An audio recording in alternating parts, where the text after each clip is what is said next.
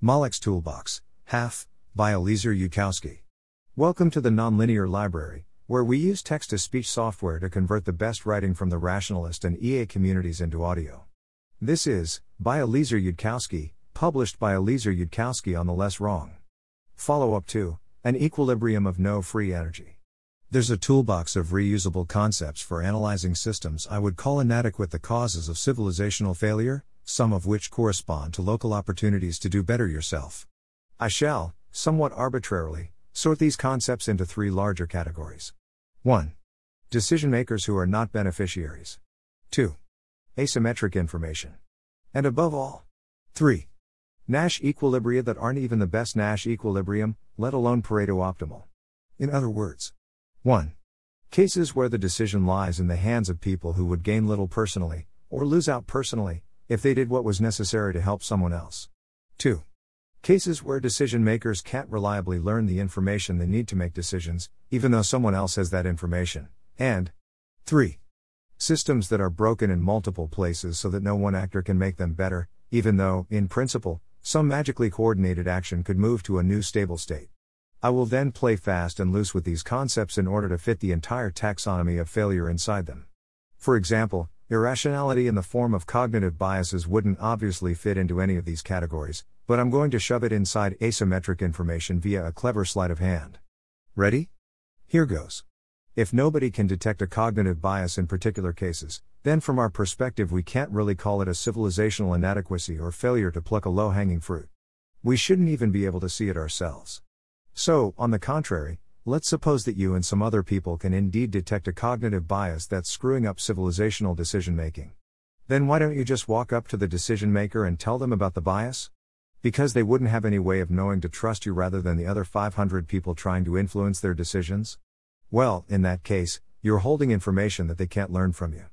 So that's an asymmetric information problem, in much the same way that it's an asymmetric information problem when you're trying to sell a used car and you know it doesn't have any mechanical problems, but you have no way of reliably conveying this knowledge to the buyer because for all they know you could be lying.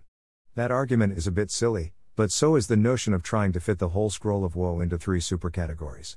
And if I named more than 3 supercategories, you wouldn't be able to remember them due to computational limitations, which aren't on the list anywhere, and I'm not going to add them. For one of docosahexaenoic acids, a baby was lost.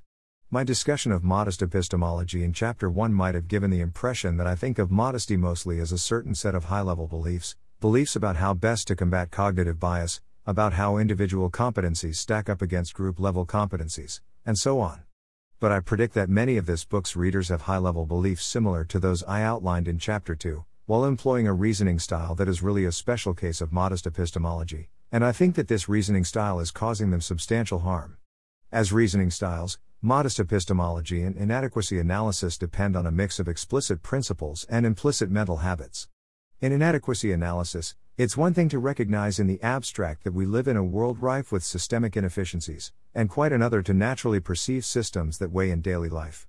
So my goal here won't be to unkindly stick the label inadequate to a black box containing the world, it will be to say something about how the relevant systems actually operate.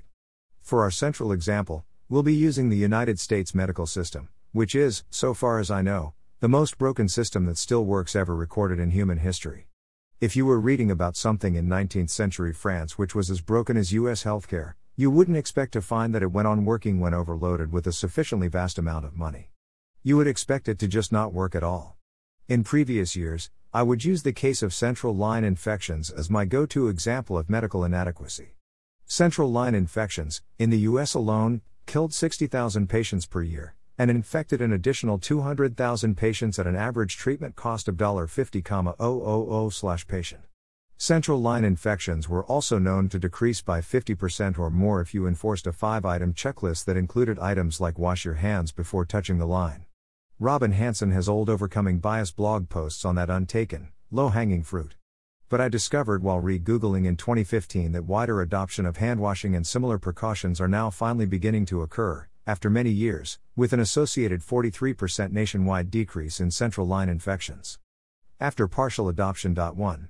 So my new example is infants suffering liver damage, brain damage, and death in a way that's even easier to solve, by changing the lipid distribution of parenteral nutrition to match the proportions in breast milk. Background: some babies have digestion problems that require direct intravenous feeding. Long ago, somebody created a hospital formula for this intravenous feeding that matched the distribution of fat, protein, and carbohydrate in breast milk. Just like protein comes in different amino acids, some of which the body can't make on its own and some of which it can, what early doctors used to think of as fat actually breaks down into metabolically distinct elements like short-chain triglycerides, medium-chain triglycerides, saturated fat, and omega-6, omega-9, and the famous omega-3. Omega-3 is actually several different lipids in its own right. Vegetable oils with omega-3 usually just contain alpha-linolenic acids, which can only be inefficiently converted to eicosapentaenoic acids, which are then even more inefficiently converted to docosahexaenoic acids, which are the actual key structural components in the body. This conversion pathway is rate limited by a process that also converts omega-6, so too much omega-6 can prevent you from processing ALA into DHA even if you're getting Alabama. So what happens if your infant nutrition was initially designed based on the concept of fat as a natural category, and all the fat in the mix comes from soybean oil? From a popular book by Jaminet and Jaminet. Some babies are born with short bowel syndrome and need to be given parenteral nutrition, or nutrition delivered intravenously directly to the blood, until their digestive tracts grow and heal. Since 1961, parenteral nutrition has used soybean oil as its source of fat-6, and for decades, babies on parenteral nutrition have suffered devastating liver and brain damage. The death rate on soybean oil is 30% by age 4. In a clinical trial, of 42 babies given fish oil, after they had already developed liver damage on soybean oil, 3 died and 1 required a liver transplant. Of 49 given soybean oil, 12 died and 6 required a liver transplant. 8. The death or liver transplant rate was reduced from 37% with soybean oil to 9% with fish oil. 2. When Jaminet and Jaminet wrote the above, in 2012, there was a single hospital in the United States that could provide correctly formulated parenteral nutrition, namely the Boston Children's Hospital, nowhere else. This formulation was illegal to sell across state lines. A few years after the Boston Children's Hospital developed their formula, keeping in mind the heap of dead babies continuing to pile up in the meanwhile, there developed a shortage of certified lipids, FDA-approved fat for adding to parenteral nutrition. For a year or two, the parenteral nutrition contained no fat at all, which is worse and can kill adults.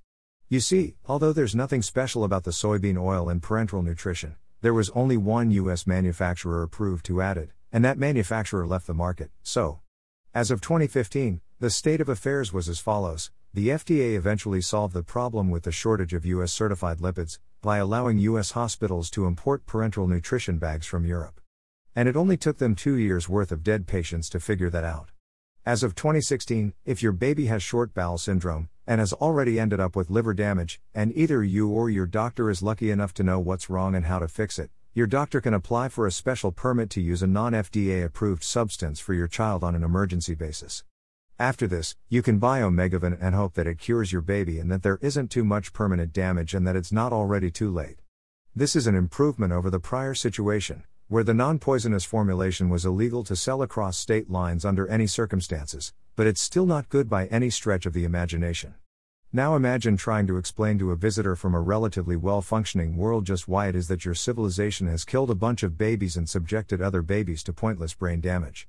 It's not that we're evil, you say helplessly, it's that, well, you see, it's not that anyone wanted to kill those babies, it's just the way the system ended up, somehow. 2. Asymmetric information and lemons problems. 3 people have gathered in a blank white space. The visitor from a better world. Simplicio, who is attending a major university but hasn't taken undergraduate economics. Ceci, the conventional cynical economist. The visitor speaks first.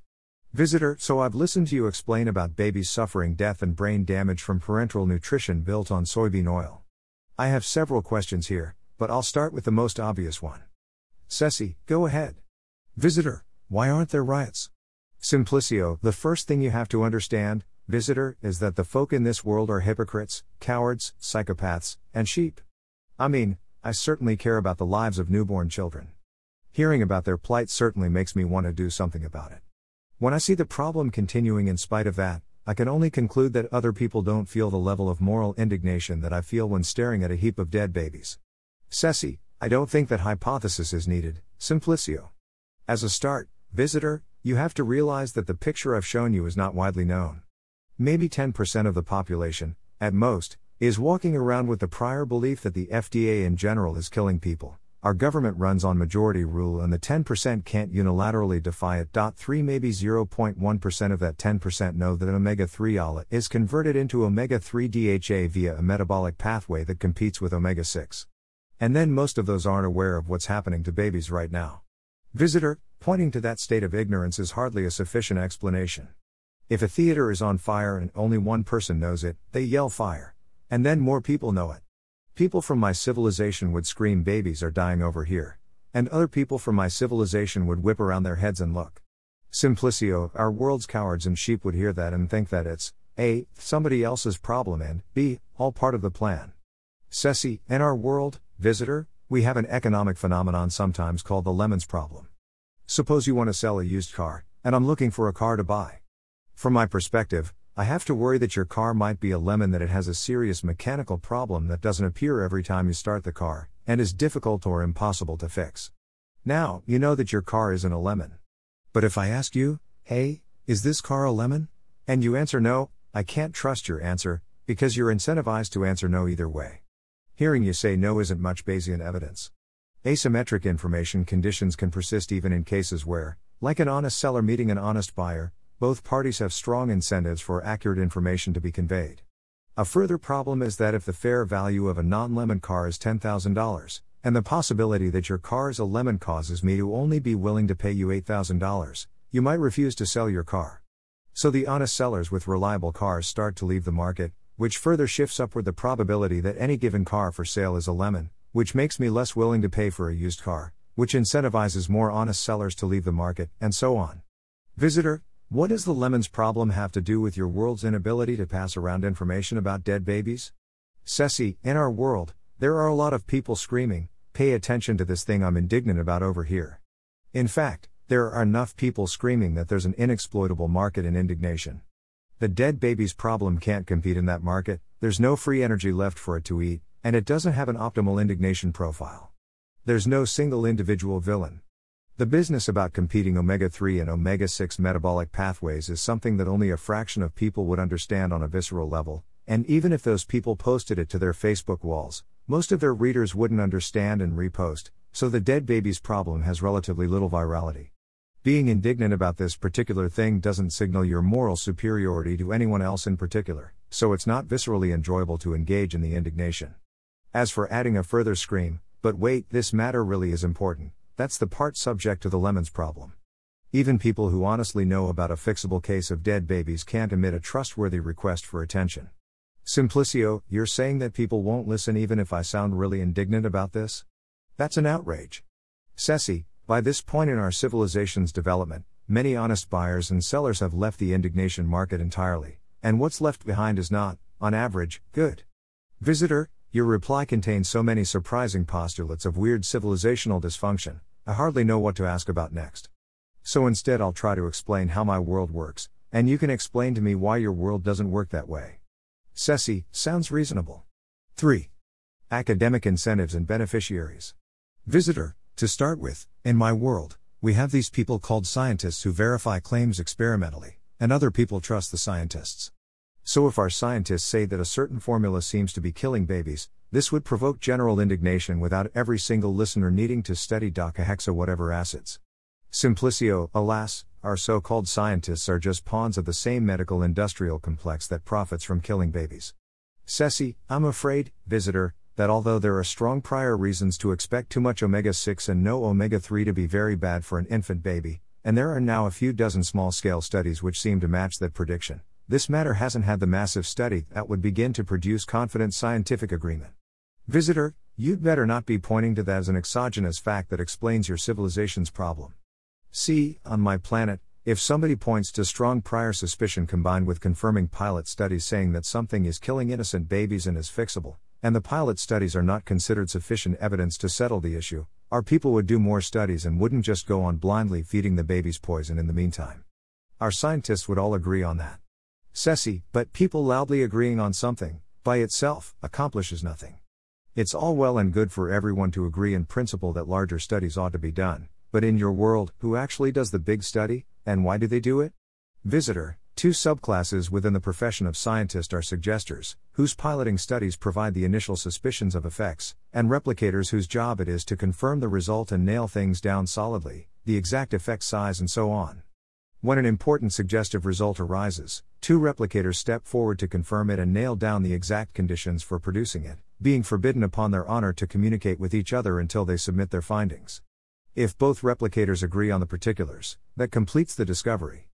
The three funding bodies that sustain the suggester and the dual replicators would receive the 3 places of honor in the announcement. Do I need to explain how part of the function of any civilized society is to appropriately reward those who contribute to the public good? Ceci, well, that's not how things work on Earth. Our world gives almost all the public credit and fame to the discoverer, as the initial suggester is called among us. Our scientists often say that replication is important, but our most prestigious journals won't publish mere replications, nor do the history books remember them. The outcome is a lot of small studies that have just enough subjects to obtain statistically significant results. Visitor. What? Probability is quantitative, not qualitative. There's no such thing as a significant or insignificant likelihood ratio. Ceci, anyway, while it might be good if larger studies were done, the decision maker is not the beneficiary. The people who did the extra work of a larger study, and funded the extra work of a larger study, would not receive fame and fortune thereby. Visitor, I must be missing something basic here. You do have multiple studies, right? When you have multiple bodies of data, you can multiply the likelihood functions from the study's respective data to the hypotheses to obtain the meaning of the combined evidence, the likelihood function from all the data to the hypotheses.For. Ceci, I'm afraid you can't do that on Earth. Visitor. Of course you can. It's a mathematical theorem. You can't possibly tell me that differs between our universes. Yes, there are pitfalls for the especially careless. Sometimes studies end up being conducted under different circumstances, with the result that the naively computed likelihood functions don't have uniform relations to the hypotheses under consideration. In that case, blindly multiplying will give you a likelihood function that's nearly zero everywhere. But, if you just look at all the likelihood functions, it's pretty obvious when some of them are pointing in different directions, and then you can investigate that divergence. Either it makes sense to multiply all the likelihood functions and get out one massive evidential pointer, or else you don't get a sensible result when you multiply them, and then you know something's wrong with your methods. Ceci, I'm afraid our scientific community doesn't run on your world's statistical methods. You see, during the first half of the 20th century, it became conventional to measure something called p-values, which imposed a qualitative distinction between successful and unsuccessful experiments. Visitor, that is still not an explanation. Why not change the way you do things? Ceci, because somebody who tried using unconventional statistical methods, even if they were better statistical methods, wouldn't be able to publish their papers in the most prestigious journals. And then they wouldn't get hired. It's similar to the way that the most prestigious journals don't publish mere replications, only discoveries, so people focus on making discoveries instead of replications. Visitor, why would anyone pay attention to journals like that? Ceci, because university hiring departments care a lot about whether you've published in prestigious journals. Visitor, no, how did these journals end up prestigious in the first place? Why do university hiring departments pay attention to them? Simplicio, why would university hiring departments care about real science? Shouldn't it be you who has to explain why some lifeless cog of the military-industrial complex would care about anything except grant money? Ceci, okay, you're digging pretty deep here. I think I need to back up and try to explain things on a more basic level. Visitor, indeed, I think you should. So far, every time I've asked you why someone is acting insane, you've claimed that it's secretly a sane response to someone else acting insane. Where does this process bottom out? 4. Two-factor markets and signaling equilibria. Ceci, let me try to identify a first step on which insanity can emerge from non-insanity. Universities pay attention to prestigious journals because of a signaling equilibrium, which, in our taxonomy, is a kind of bad Nash equilibrium that no single actor can defy unilaterally. In your terms, it involves a sticky, stable equilibrium of everyone acting insane in a way that's secretly a sane response to everyone else acting insane. Visitor, go on. Ceci, first, let me explain the idea of what Eliezer has nicknamed a two-factor market. Two-factor markets are a conceptually simpler case that will help us later understand signaling equilibria. In our world there's a crude site for classified ads, called Craigslist. Craigslist doesn't contain any way of rating users, the way that eBay lets buyers and sellers rate each other, or that Airbnb lets renters and landlords rate each other. Suppose you wanted to set up a version of Craigslist that let people rate each other. Would you be able to compete with Craigslist? The answer is that even if this innovation is in fact a good one, competing with Craigslist would be far more difficult than it sounds, because Craigslist is sustained by a two-factor market. The sellers go where there are the most buyers, the buyers go where they expect to find sellers. When you launch your new site, no buyers will want to go there because there are no sellers, and no sellers will want to go there because there are no buyers. Craigslist initially broke into this market by targeting San Francisco particularly, and spending marketing effort to assemble the San Francisco buyers and sellers into the same place. But that would be harder to do for a later startup, because now the people it's targeting are already using Craigslist. Simplicio, those sheep. Just mindlessly doing whatever their incentives tell them to. Ceci, we can imagine that there's a better technology than Craigslist, called DanceList, such that everyone using Craigslist would be better off if they all switched to DanceList simultaneously. But if just one buyer or just one seller is the first to go to DanceList, they find an empty parking lot. In conventional cynical economics, we'd say that this is a coordination problem. Simplicio, a coordination problem? What do you mean by that? Ceci, backing up a bit, a Nash equilibrium is what happens when everyone makes their best move. Given that all the other players are making their best moves from that Nash equilibrium, everyone goes to Craigslist, because that's their individually best move given that everyone else is going to Craigslist. A Pareto optimum is any situation where it's impossible to make every actor better off simultaneously, like cooperate in the prisoner's dilemma. There's no alternative outcome to cooperate that makes both agents better off. The prisoner's dilemma is a coordination problem because the sole Nash equilibrium of defect isn't Pareto optimal. There's an outcome, cooperate, that both players prefer, but aren't reaching. Simplicio, how stupid of them. Ceci, no, it's never mind. Anyway, the frustrating parts of civilization are the times when you're stuck in a Nash equilibrium that's Pareto inferior to other Nash equilibria. I mean, it's not surprising that humans have trouble getting to non-Nash optima like both sides cooperate in the prisoner's dilemma without any other means of enforcement or verification. What makes an equilibrium inadequate, a fruit that seems to hang tantalizingly low and yet somehow our civilization isn't plucking, is when there's a better stable state and we haven't reached it. Visitor, indeed. Moving from bad equilibria to better equilibria is the whole point of having a civilization in the first place. Ceci, being stuck in an inferior Nash equilibrium is how I describe the frustrating aspect of the two-factor market of buyers and sellers that can't switch from Craigslist to DanceList. The scenario where everyone is using DanceList would be a stable Nash equilibrium, and a better Nash equilibrium. We just can't get there from here. There's no one actor who is behaving foolishly, all the individuals are responding strategically to their incentives. It's only the larger system that behaves foolishly. I'm not aware of a standard term for this situation, so I'll call it an inferior equilibrium. Simplicio, why do you care what academics call it? Why not just use the best phrase? Ceci, the terminology inferior equilibrium would be fine if everyone else were already using that terminology. Mostly I want to use the same phrase that everyone else uses, even if it's not the best phrase. Simplicio, regardless, I'm not seeing what the grand obstacle is to people solving these problems by, coordinating. If people would just act in unity, so much could be done. I feel like you're placing too much blame on system-level issues, Ceci, when the simpler hypothesis is just that the people in the system are terrible, bad at thinking, bad at caring, bad at coordinating. You claim to be a cynic, but your whole worldview sounds rose-tinted to me. Visitor, even in my world, Simplicio, coordination isn't as simple as everyone jumping simultaneously every time one person shouts jump.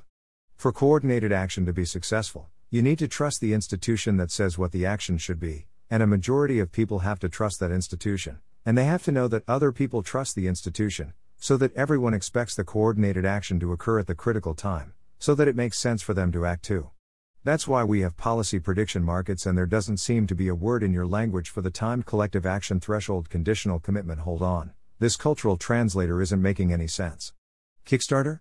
You have the key concept, but you use it mainly for making video games? Ceci, I'll now introduce the concept of a signaling equilibrium.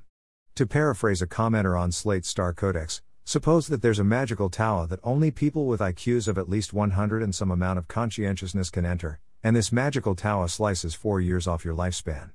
The natural next thing that happens is that employers start to prefer prospective employees who have proved they can enter the tower, and employers offer these employees higher salaries, or even make entering the tower a condition of being employed at all. 5. Visitor, hold on. There must be less expensive ways of testing intelligence and conscientiousness than sacrificing 4 years of your lifespan to a magical Taoa. Ceci, let's not go into that right now. For now, just take as an exogenous fact that employers can't get all of the information they want by other channels. Visitor, but Ceci, anyway, the natural next thing that happens is that employers start to demand that prospective employees show a certificate saying that they've been inside the Taoa. This makes everyone want to go to the Taoa, which enables somebody to set up a fence around the Taoa and charge hundreds of thousands of dollars to let people in. 6. Visitor, but Ceci, now, fortunately, after Tower 1 is established and has been running for a while, somebody tries to set up a competing magical Taoa, Tower 2, that also drains 4 years of life but charges less money to enter. Visitor. You're solving the wrong problem. Ceci, unfortunately, there's a subtle way in which this competing Tower 2 is hampered by the same kind of lock-in that prevents a jump from Craigslist to Dance List. Initially, all of the smartest people headed to Tower 1. Since Tower 1 had limited room, it started discriminating further among its entrants, only taking the ones that have IQs above the minimum, or who are good at athletics or have rich parents or something. So when Tower 2 comes along, the employers still prefer employees from Tower 1, which has a more famous reputation. So the smartest people still prefer to apply to Tower 1, even though it costs more money. This stabilizes Tower 1's reputation as being the place where the smartest people go. In other words, the signaling equilibrium is a two-factor market in which the stable point, Tower 1, is cemented in place by the individually best choices of two different parts of the system. Employers prefer Tower 1 because it's where the smartest people go. Smart employees prefer Tower 1 because employers will pay them more for going there. If you try descending from the system unilaterally, without everyone switching at the same time, then as an employer you end up hiring the less qualified people from Tower 2, or as an employee, you end up with lower salary offers after you go to Tower 2. So the system is stable as a matter of individual incentives, and stays in place. If you try to set up a cheaper alternative to the whole tower system, the default thing that happens to you is that people who couldn't handle the towers try to go through your new system, and it acquires a reputation for non-prestigious weirdness and incompetence. Visitor, this all just seems so weird and complicated. I'm skeptical that this scenario with the magical towers could happen in real life. Simplicio, I agree that trying to build a cheaper Tower 2 is solving the wrong problem. The interior of Tower 1 boasts some truly exquisite architecture and decor. It just makes sense that someone should pay a lot to allow people entry to Tower 1. What we really need is for the government to subsidize the entry fees on Tower 1, so that more people can fit inside. Ceci, consider a simpler example. Velcro is a system for fastening shoes that is, for at least some people and circumstances, better than shoelaces. It's easier to adjust 3 separate Velcro straps than it is to keep your shoelaces perfectly adjusted at all loops. It's faster to do and undo, etc., and not everyone is running at high speeds that call for perfectly adjusted running shoes. But when Velcro was introduced, the earliest people to adopt Velcro were those who had the most trouble tying their shoelaces, very young children and the elderly. So Velcro became associated with kids and old people, and thus unforgivably unfashionable, regardless of whether it would have been better than shoelaces in some adult applications as well. Visitor, I take it you didn't have the stern and upright leaders, what we call the serious people, who could set an example by donning Velcro shoes themselves?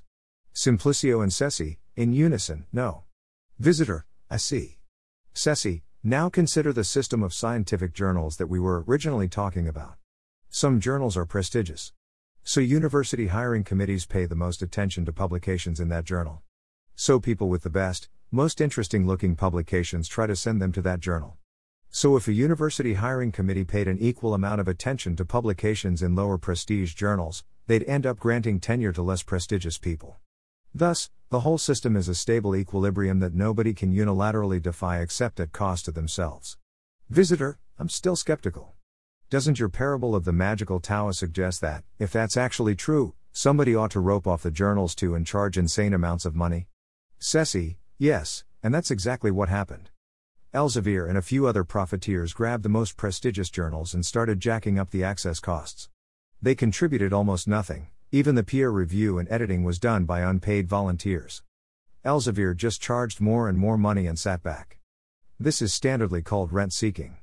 In a few cases, the scientists were able to kickstart a coordinated move where the entire editing board would resign, start a new journal, and everybody in the field would submit to the new journal instead. But since our scientists don't have recognized kickstarting customs, or any software support for them, it isn't easy to pull that off. Most of the big-name journals that Elsevier has captured are still big names, still getting prestigious submissions, and still capturing big money rents. Visitor: well, I guess I understand why my cultural translator keeps putting air quotes around Earth's version of science. The whole idea of science, as I understand the concept, is that everything has to be in the open for anyone to verify. Science is the part of humanity's knowledge that everyone can potentially learn about and reproduce themselves. You can't charge money in order for people to read your experimental results, or you lose the everyone can access and verify your claims property that distinguishes science from other kinds of information. Ceci: oh, rest assured that scientists aren't seeing any of this money. It all goes to the third-party journal owners. Simplicio: and this isn't just scientists being stupid. Ceci: no stupider than you are for going to college. It's hard to beat signaling equilibria, because they're multi-factor markets which are special cases of coordination problems that create inferior Nash equilibria which are so stuck in place that market controllers can seek rent on the value generated by captive participants. Simplicio: weren't we talking about dead babies at some point? Ceci: yes, we were. I was explaining how our system allocated too much credit to discoverers and not enough credit to replicators, and the only socially acceptable statistics couldn't aggregate small-scale trials in a way regarded as reliable. The visitor asked me why the system was like that. I pointed to journals that published a particular kind of paper. The visitor asked me why anyone paid attention to those journals in the first place. I explained about signaling equilibria, and that's where we are now. Visitor: I can't say that I feel enlightened at the end of walking through all that. There must be particular scientists on the editorial boards who choose not to demand replications and who forbid multiplying likelihood ratios. Why are those particular scientists doing the nonsensible thing? Ceci: because people in the general field wouldn't cite non-standard papers, so if the editors demanded non-standard papers, the journal's publication factor would decrease. Visitor: why don't the journal editors start by demanding that paper submitters cite dual replications as well as initial suggestions? Ceci: because that would be a weird unconventional demand, which might lead people with high prestige results to submit those results to other journals instead. Fundamentally, you're asking why scientists on Earth don't adopt certain new customs that you think would be for the good of everyone. And the answer is that there's this big, multi-factor system that nobody can dissent from unilaterally, and that people have a lot of trouble coordinating to change. That's true even when there are forces like Elsevier that are being blatant about ripping everyone off. Implementing your proposed cultural shift to suggestors and replicators, or using likelihood functions, would be significantly harder than everyone just simultaneously ceasing to deal with Elsevier, since the case for it would be less obvious and would provoke more disagreement. All that we can manage is to make incremental shifts toward funding more replication and asking more for study pre-registration. To sum up, academic science is embedded in a big enough system with enough separate decision makers creating incentives for other decision makers that it almost always takes the path of least resistance. The system isn't in the best Nash equilibrium because nobody has the power to look over the system and choose good Nash equilibria.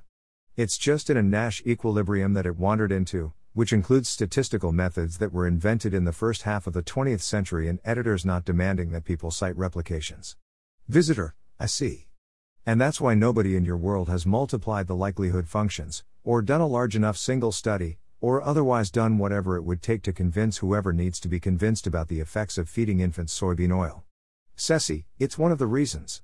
A large study would also be very expensive because of extreme paperwork requirements, generated by other systemic failures I haven't gotten around to talking about yet. 7. Visitor: how does anything get done ever, in your world? Ceci: and when it comes to funding or carrying out that bigger study, the decision maker would not significantly benefit under the current system, which is held in place by coordination problems. And that's why people who already have a background grasp of lipid metabolic pathways have asymmetric information about what is worth becoming indignant about. Versus total market failures. Visitor: even granting the things you've said already, I don't feel like I've been told enough to understand why your society is killing babies. Ceci: well, no, not yet. The lack of incentive to do a large-scale convincing study is only one thing that went wrong inside one part of the system. There's a lot more broken than just that, which is why effective altruists shouldn't be running out and trying to fund a big replication study for a megavan, because that by itself wouldn't fix things. Visitor: okay, suppose there had been a large enough study to satisfy your world's take on scientists. What else would likely go wrong after that? Ceci: several things. For example, doctors wouldn't necessarily be aware of the experimental results. Visitor: hold on, I think my cultural translator is broken. You use that word doctor and my translator spit out a long sequence of words for examiner plus diagnostician plus treatment planner plus surgeon plus outcome evaluator plus student trainer plus business manager. Maybe it's stuck and spitting out the names of all the professions associated with medicine. Ceci, so, in your world, if there is a dual replication of results on omegavin versus soybean oil, how does that end up changing the actual patient treatments? Visitor, by informing the treatment planners who specialize in infant ailments that required parenteral nutrition, of course. The discovery would appear inside the parenteral nutrition pages in the earthweb and show up in the feeds of everyone subscribed to that page. The statistics would appear inside the treatment planner's decision support software. And if all of those broke for some reason, every treatment planner for infant ailments that required parenteral nutrition would just use chat rooms. And anyone who ignored the chat rooms would have worse patient outcome ratings, and would lose status relative to treatment planners who were more attentive. Ceci, it sounds like treatment planners in your world are much more specialized than doctors in this world. I suppose they're also selected specifically for talent at cost-benefit analysis and decision theory, or something along those lines. And then they focus their learning on particular diseases for which they are treatment planners? And somebody else tracks their outcomes? Visitor, of course. I'm almost afraid to ask, but how do they do it in your world? Ceci, your translator wasn't broken. In our world, doctors are supposed to examine patients for symptoms, diagnose especially complicated or obscure ailments using their encyclopedic knowledge and their keen grasp of Bayesian inference, plan the patient's treatment by weighing the costs and benefits of the latest treatments, execute the treatments using their keen dexterity and reliable stamina, evaluate for themselves how well that went, train students to do it too, and in many cases, also oversee the small business that bills the patients and markets itself. So doctors have to be selected for all of those talents simultaneously, and then split their training, experience, and attention between them. Visitor, why in the name of? Ceci, oh, and before they go to medical school, we usually send them off to get a 4-year degree in philosophy first or something, just because. I don't know if there's a standard name for this phenomenon, but we can call it failure of professional specialization. It also appears when, for example, a lawyer has to learn calculus in order to graduate college, even though their job doesn't require any calculus. Visitor, why? Why? Why?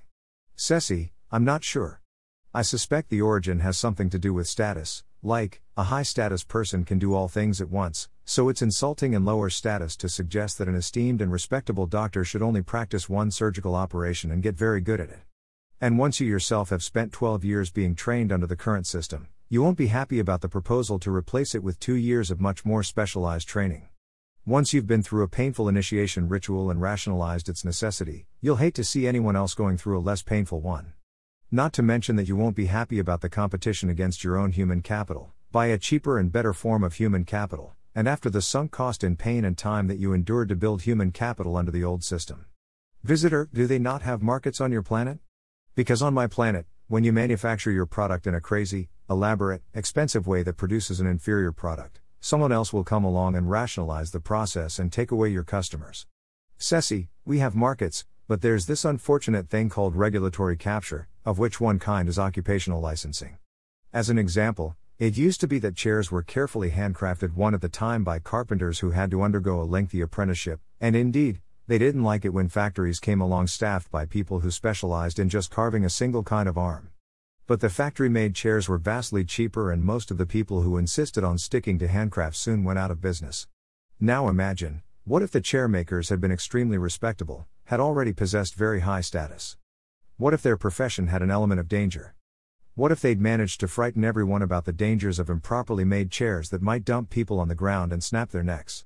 Visitor, okay, yes. We used to have serious people who would go around and certify the making of some medicines where somebody might be tempted to cheat and use inferior ingredients. But that was before computers and outcome statistics and online ratings. Ceci, and on our planet, Uber and Lyft are currently fighting it out with taxi companies and their pet regulators after exactly that development. But suppose the whole system was set up before the existence of online ratings. Then the carpenters might have managed to introduce occupational licensing on who could be a carpenter.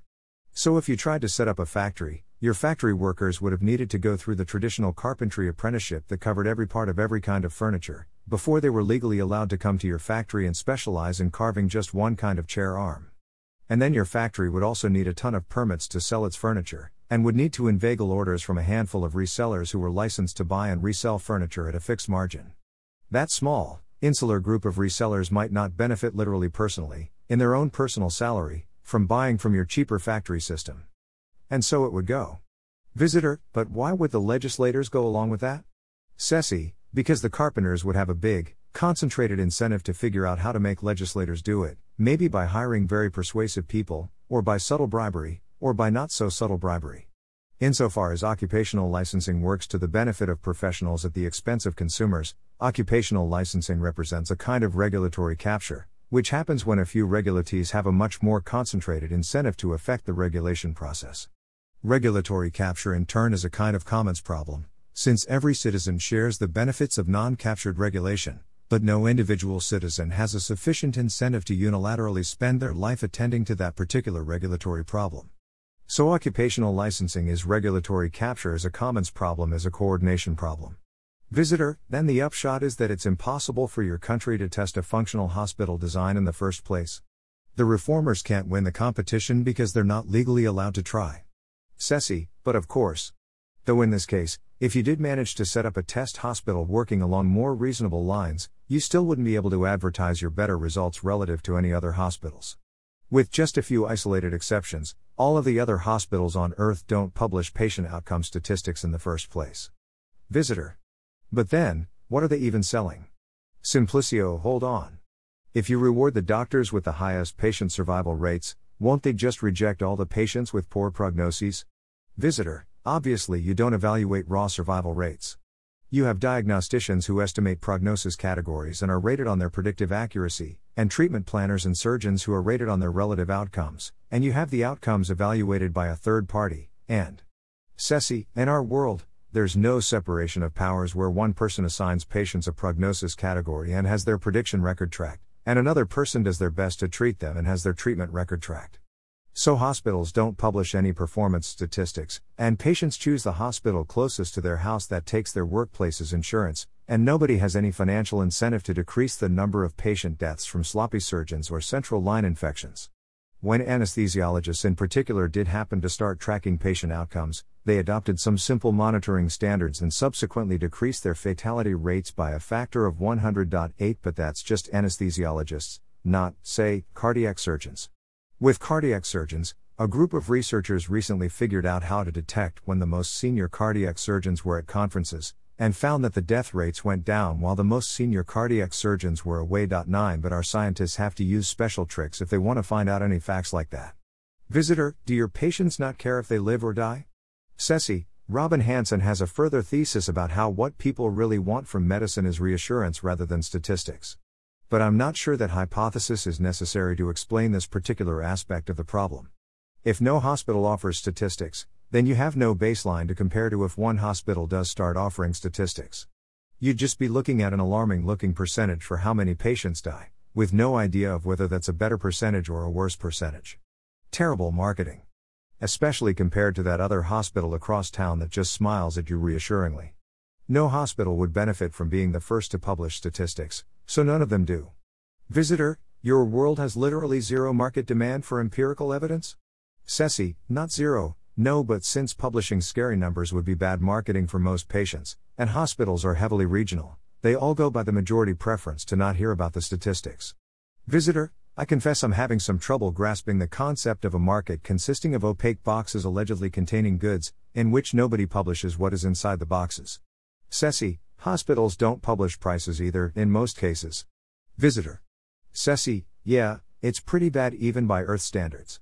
Visitor, you literally don't have a healthcare market. Nobody knows what outcomes are being sold. Nobody knows what the prices are. Ceci, I guess we could call that total market failure? As in, things have gone so wrong that there's literally no supply-demand matching or price equilibrating mechanism remaining, even though money is still changing hands. And while I wish that this phenomenon of you simply don't have a market were only relevant to healthcare, not to other facets of our civilization, well, it's not. Absence of meta-competition. Visitor, I suppose I can imagine a hypothetical world in which one country screws things up as badly as you describe. But your planet has multiple governments, I thought. Or did I misunderstand that? Why wouldn't patients emigrate to, or just visit, countries that made better hospitals legal? Ceci, the forces acting on governments with high technology levels are mostly the same between countries, so all the governments of those countries tend to have their medical system screwed up in mostly the same way, not least because they're imitating each other. Some aspects of dysfunctional insurance and payment policies are special to the US, but even the relatively functional national health system in Britain still has failure of professional specialization. Though they at least don't require doctors to have philosophy degrees.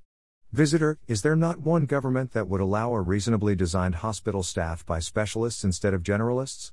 Ceci, it wouldn't be enough to just have one government's okay. You'd need some way to initially train your workers, despite none of our world's medical schools being set up to train them. A majority of legislators won't benefit personally from deciding to let you try your new hospital in their country. Furthermore, you couldn't just go around raising money from rich countries for a venture in a poor country, because rich countries have elaborate regulations on who's allowed to raise money for business ventures through equity sales. The fundamental story is that everything, everywhere, is covered with varying degrees of molasses, and to do any novel thing you have to get around all of the molasses streams simultaneously. Visitor, so it's impossible to test a functional hospital design anywhere on the planet? Ceci, but of course. Visitor, I must still be missing something. I just don't understand why all of the people with economics training on your planet can't go off by themselves and establish their own hospitals. Do you literally have people occupying every square mile of land? Ceci. How do I phrase this? All useful land is already claimed by some national government, in a way that the international order recognizes, whether or not that land is inhabited. No relevant decision maker has a personal incentive to allow there to be unclaimed land. Those countries will defend even a very small patch of that claimed land using all of the military force their country has available, and the international order will see you as the aggressor in that case. Visitor, can you buy land? Ceci, you can't buy the sovereignty on the land. Even if you had a lot of money, any country poor enough and desperate enough to consider your offer might just steal your stuff after you moved in. Negotiating the right to bring in weapons to defend yourself in this kind of scenario would be even more unthinkable, and would spark international outrage that could prevent you from trading with other countries. To be clear, it's not that there's a global dictator who prevents new countries from popping up, but every potentially useful part of every land is under some system's control, and all of those systems would refuse you the chance to set up your own alternative system, for very similar reasons. Visitor, so there's no way for your planet to try different ways of doing things, anywhere. You literally cannot run experiments about things like this. Ceci, why would there be? Who would decide that, and how would they personally benefit? Visitor, that sounds extremely alarming. I mean, difficulties of adoption are one thing, but not even being able to try new things and see what happens. Shouldn't everyone on your planet be able to detect at a glance how horrible things have become? Can this type of disaster really stand up to universal agreement that something is wrong? Ceci, I'm afraid that our civilization doesn't have a sufficiently stirring and narratively satisfying conception of the valor of testing things that our people would be massively alarmed by its impossibility. And now, visitor, I hope we've bottomed out the general concept of why people can't do things differently. The local system's equilibrium is broken, and the larger system's equilibrium makes it impossible to flee the game. Visitor, okay, look, despite everything you've said so far, I still have some trouble understanding why doctors and parents can't just not kill the babies. I managed to get up every single morning and successfully not kill any babies. It's not as hard as it sounds. Ceci, I worry you're starting to think like Simplicio. You can't just not kill babies and expect to get away with it. Simplicio, I actually agree with Ceci here. The evil people behind the system hate those who defy them by behaving differently. There's no way they'd countenance anyone departing from the norm. What we really need is a revolution, so we can depose our corrupt overlords, and finally be free to coordinate, and Ceci, there's no need to add any evil conspiracy hypotheses here. It's sufficient to note that the system is in equilibrium and it has causes for the equilibrium settling there, causes, if not justifications. You can't go against the system's default without going against the forces that underpin that default. A doctor who gives a baby a nutrition formula that isn't FDA approved will lose their job. A hospital that doesn't fire that kind of doctor will be sued. A scientist that writes proposals for a big, expensive, definitive study won't get a grant, and while they were busy writing those failed grant proposals, they'll have lost their momentum toward tenure. So no, you can't just try out a competing policy of not killing babies. Not more than once. Visitor, have you tried? Ceci, no. Visitor, but. Ceci, anyway, from my perspective, it's no surprise if you don't yet feel like you understand. We've only begun to survey the malfunctions of the whole system, which would further include the FDA, and the clinical trials, and the p-hacking. And the way venture capital is structured, and equity market regulations. And the insurance companies, and the tax code. And the corporations who contract with the insurance companies. And the corporation's employees. And the politicians.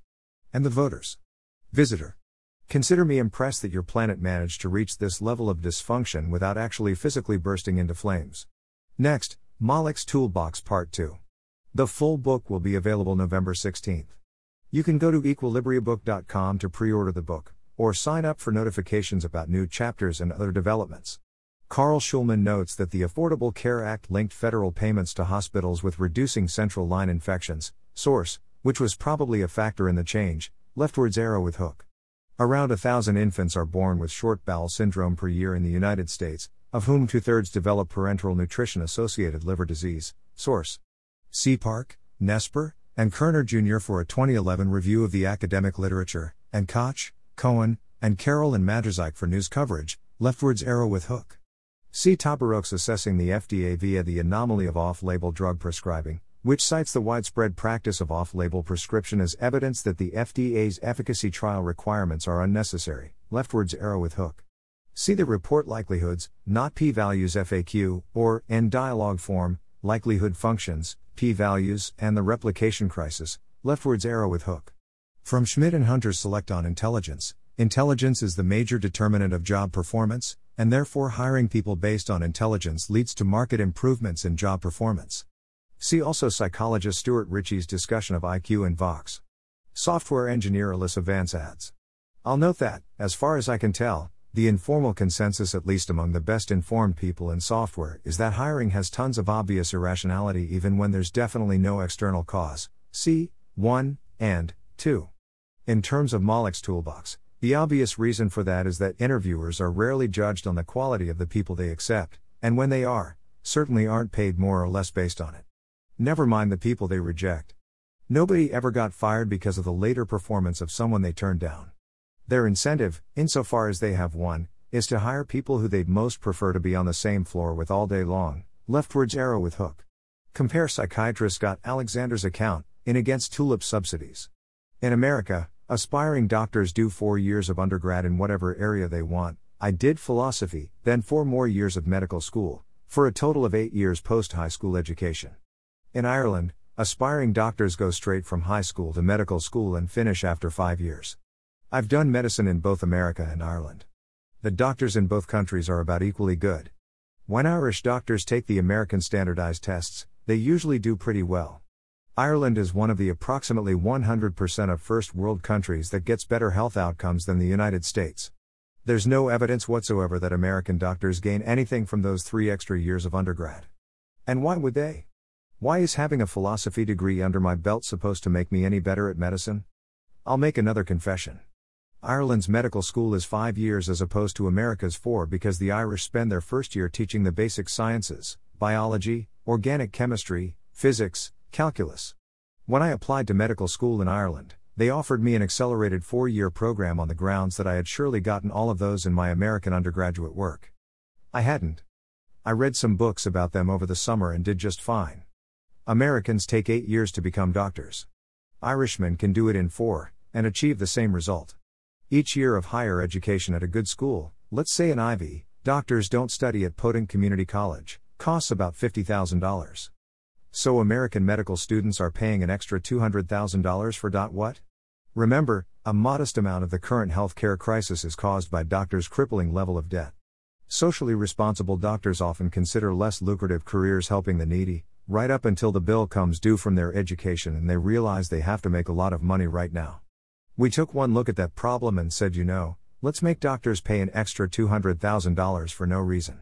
For a more general discussion of the evidence that college is chiefly a costly signal of pre-existing ability, rather than a mechanism for building skills and improving productivity, see Brian Kaplan's argument in Is College Worth It?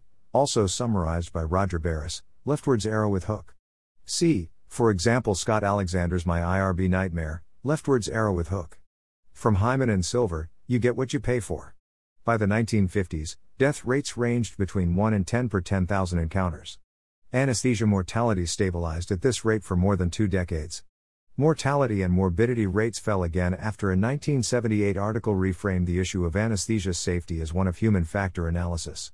In the mid-1980s, the American Society of Anesthesiologists, ASA, promulgated standards of optimal anesthesia practice that relied heavily on systems-based approaches for preventing errors. Because patients frequently sued anesthetists when bad outcomes occurred and because deviations from the ASA guidelines made the imposition of liability much more likely, anesthetists had substantial incentives to comply. We should consider why anesthesia mortality stabilized at a rate more than 100 times higher than its current level for more than 2 decades. The problem was not lack of information. To the contrary, anesthesia safety was studied extensively during the period. A better hypothesis is that anesthetists grew accustomed to a mortality rate that was exemplary by healthcare standards, but that was still higher than it should have been. From a psychological perspective, this low frequency encouraged anesthetists to treat each bad outcome as a tragic but unforeseen and unpreventable event. Indeed, anesthetists likely viewed each individual bad outcome as the manifestation of an irreducible baseline rate of medical mishap. Hyman and Silver note other possible factors behind the large change, for example the fact that the person responsible for mishaps was often easy to identify since there tended to be only one anesthetist per procedure, and that because surgical patients had no ongoing relationships with their anesthetist, victims were particularly likely to sue. Leftward's arrow with hook.